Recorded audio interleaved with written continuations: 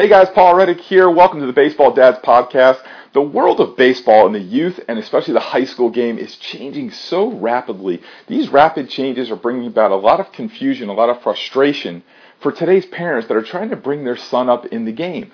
So the purpose of this podcast is to use the experience of dads who have already gone through this journey and have navigated it successfully so we could take aim at that confusion and frustration and knock it out. We're going to talk to these dads about what they did right, about what they did wrong, what they would do more of, what they would do less of, and they're going to give you their advice for today's parents that are going through this game. So stay tuned for today's podcast.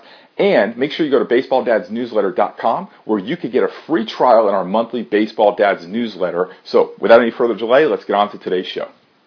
Hey folks, Paul Reddick here. Welcome back to another edition of the Baseball Dads Podcast. Tell me if this rings a bell in any way.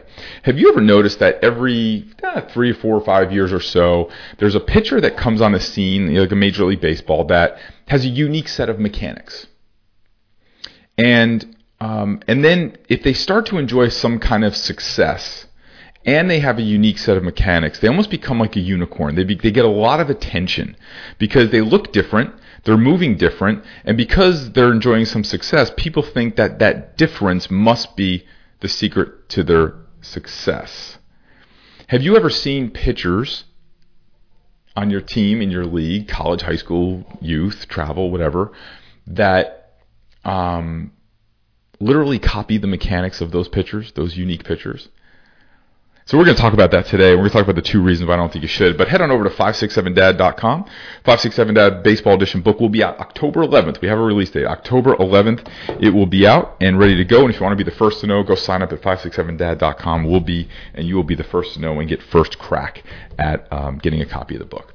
So I'm really confused at where to start this podcast. So I want to encourage you to listen to the end because I think this would be an eye-opener for you, especially if your son is younger, or if your son is copying some of those mechanics. So I've literally had pitchers on consults, and I'll look at what they're doing, and I'll say, well, why are they doing that? And I say, oh, well, they're doing that because so-and-so did that, and they're trying to mimic so-and-so.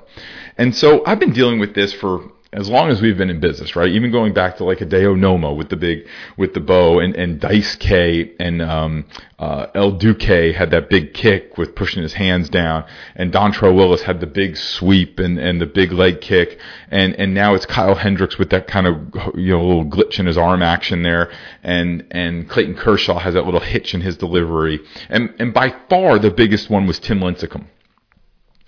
And I want to talk about this in 2 parts. Number one, I want to talk about why it's not great to copy them because it's not what made them successful. And also that why it's not great to copy them because what they do is usually not going to last long term. So if you look at most of those pitchers, most of them, with the exception of Kershaw and I don't think Hendricks actually has bad mechanics. I think he's just got a unique look. So I'm going to take him kind of off the table here. But most of those guys, it has not worked out well, right? Dontrelle Willis should still be pitching. He should probably be maybe at the tail end of the prime of his career, maybe rounding his 230th, 240th win at this stage. Jeremy Bonnerman's another one. Tim Lincecum should be smack dab in the prime of his career. And Clayton Kershaw, I think, is a fabulous pitcher, great pitcher. I love watching him. I think long term he's going to pay a price for the way he moves. So now I know that's going to bring about a lot of comments, a lot of disagreement, and that's fine. But we did the same thing with Tim Lincecum. We came out really hard against the Tim Lincecum delivery, and here's why. Tim Lincecum was whatever he was, 5'10", 5'11", skinny guy, right? 180 pounds, I think he was, or whatever it was, right? He wasn't your prototypical 6'2", 200-pound pitcher. And so what that did is that gave hope to a lot of smaller, skinny pitchers that somehow maybe he had found the secret in this unique delivery. So whatever it was, 7-8 years ago, we did a webinar called The Lincecum Trap. And in that, we talked about how these mechanics are going to get you hurt. And we provided the historical examples of Sandy Koufax and Dwight Gooden. Now, Sandy Koufax had a great career, but it was like a 6-7 year run. It was a great run, but he ended on an arm injury. Dwight Gooden, same thing, ended on an arm injury. There's other problems too, but I mean, ultimately, he blew out his arm. He lost his greatest tool. So we looked at those mechanics side by side by side, and when you looked at them like that, you were like, wow, now I can see there's a historical pattern here. And we took unbelievable heat saying that Tim Lincecum had bad mechanics, because what was being really believed at that time is that somehow he had cracked the code on throwing whatever he was throwing, 97, 98 miles an hour. Here's the deal. There's just you have to understand that there's just genetically gifted people. And Tim Lincecum is a genetic major leaguer in a 5'11 body, the same way Dustin Pedroia is a genetic major leaguer in a smaller body, however tall he is. And Ken Griffey Jr. was a genetic major leaguer in his 6'2", 6'3", whatever he was. And Bryce Harper, they're genetic major leaguers in different bodies. You can't take that equation off, and there's no set of mechanics that's going to overcome that lack of God-given ability. So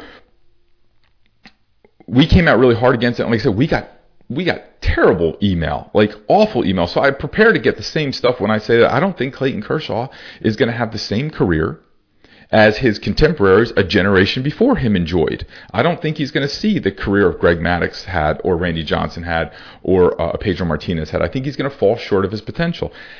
Having said that, I love watching him. He's a great competitor. I know from guys that know him and work with him that he's an unbelievable guy, great preparer, and all those other things. I'm just specifically talking about mechanics. But I've had kids who have mimicked the Tim Lincecum delivery. Now remember, it was a delivery that did not work for Tim Lincecum. It worked for 4 or 5 years. And here's a guy that should be smack dab in the prime of his career and is not pitching in baseball. And I remember saying in that webinar that I don't think his arm is going to go first. I think his body will go first, and then it will be his arm. And his body did go. And then I think his body went so bad that I don't know that it even got a chance to attack his arm. But oftentimes these injuries don't manifest as arm injuries first. And we treat an arm injury differently than we treat a body injury, and we shouldn't. If somebody says my arm hurts, it's, everybody perks up and listens and shuts them down. But if somebody says their ankle hurts, they just ice it, right? But you should treat an ankle injury like an arm injury, or hip injury, a knee injury like an arm injury, because usually sometimes those ankle, knee, and hip injuries manifest and become arm injuries much further down the line. That's another podcast. But so getting back to that is that, remember that we're mimicking the things that didn't work for them. And I literally see guys that have like a hitch in their delivery because of Clayton Kershaw. And that's not the secret to his success. It gets a lot of attention because it's different, and it's what we can see on TV.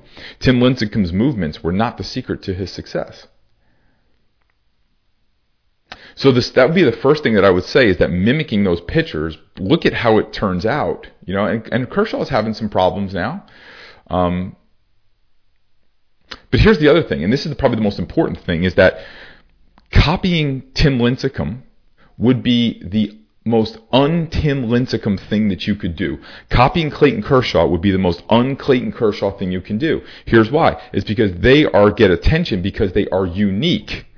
So what you should copy is that they are unique, and not that of what they do to be unique, because they didn't copy Greg Maddux and Pedro Martinez and Randy Johnson. They're not mimicking their mechanics.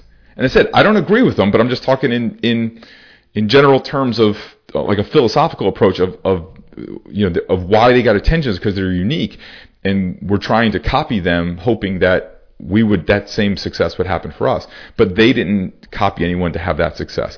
The same way that Greg Maddux and Roger Clemens and Randy Johnson and Pedro Martinez, they didn't look like Steve Carlton and Tom Seaver, and they don't look like Nolan Ryan. They all look different, right? So I think what we're trying to copy, if we want to copy anything from some of these pitchers, we should look at their work ethic. We should look at their preparation. And I'm sure if you spent a day preparing, and I know a little bit about this because I know guys who work with them, it's intense. They said Kobe Bryant, whatever it was, 5, 6 o'clock in the morning would be in the gym, and that nobody could outwork Kobe Bryant. And you hear those stories. There was a story about Nolan Ryan that there was a game that got done at like, I don't know, midnight or something. They didn't get back to the hotel until 1 o'clock. And the guy who was training him, they trained every morning at 6 a.m. And and he said, well, I guess we'll sleep in a little bit because the game ended a little late. And Nolan Ryan was up 6 a.m. ready to work out. And so if we want to mimic something about these players, why don't we mimic the way they prepare, the way they train, and also mimic, and that the lesson we should take from them is be yourself. Now, whether they're right or wrong, right, it doesn't matter. But Greg Maddux was unique. Randy Johnson was unique. Roger Clemens was unique. Pedro Martinez was unique. And that all worked it out for them.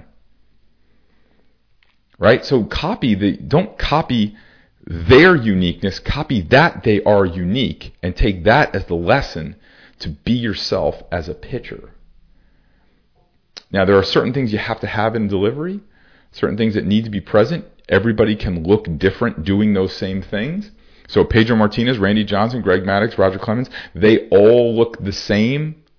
They all look different, but they're doing the same things to get it done. So don't confuse someone's style with mechanical efficiency. So I know that will get a ton of comments, but here's the thing. I promise you I won't read them. So I don't do social media in this way. So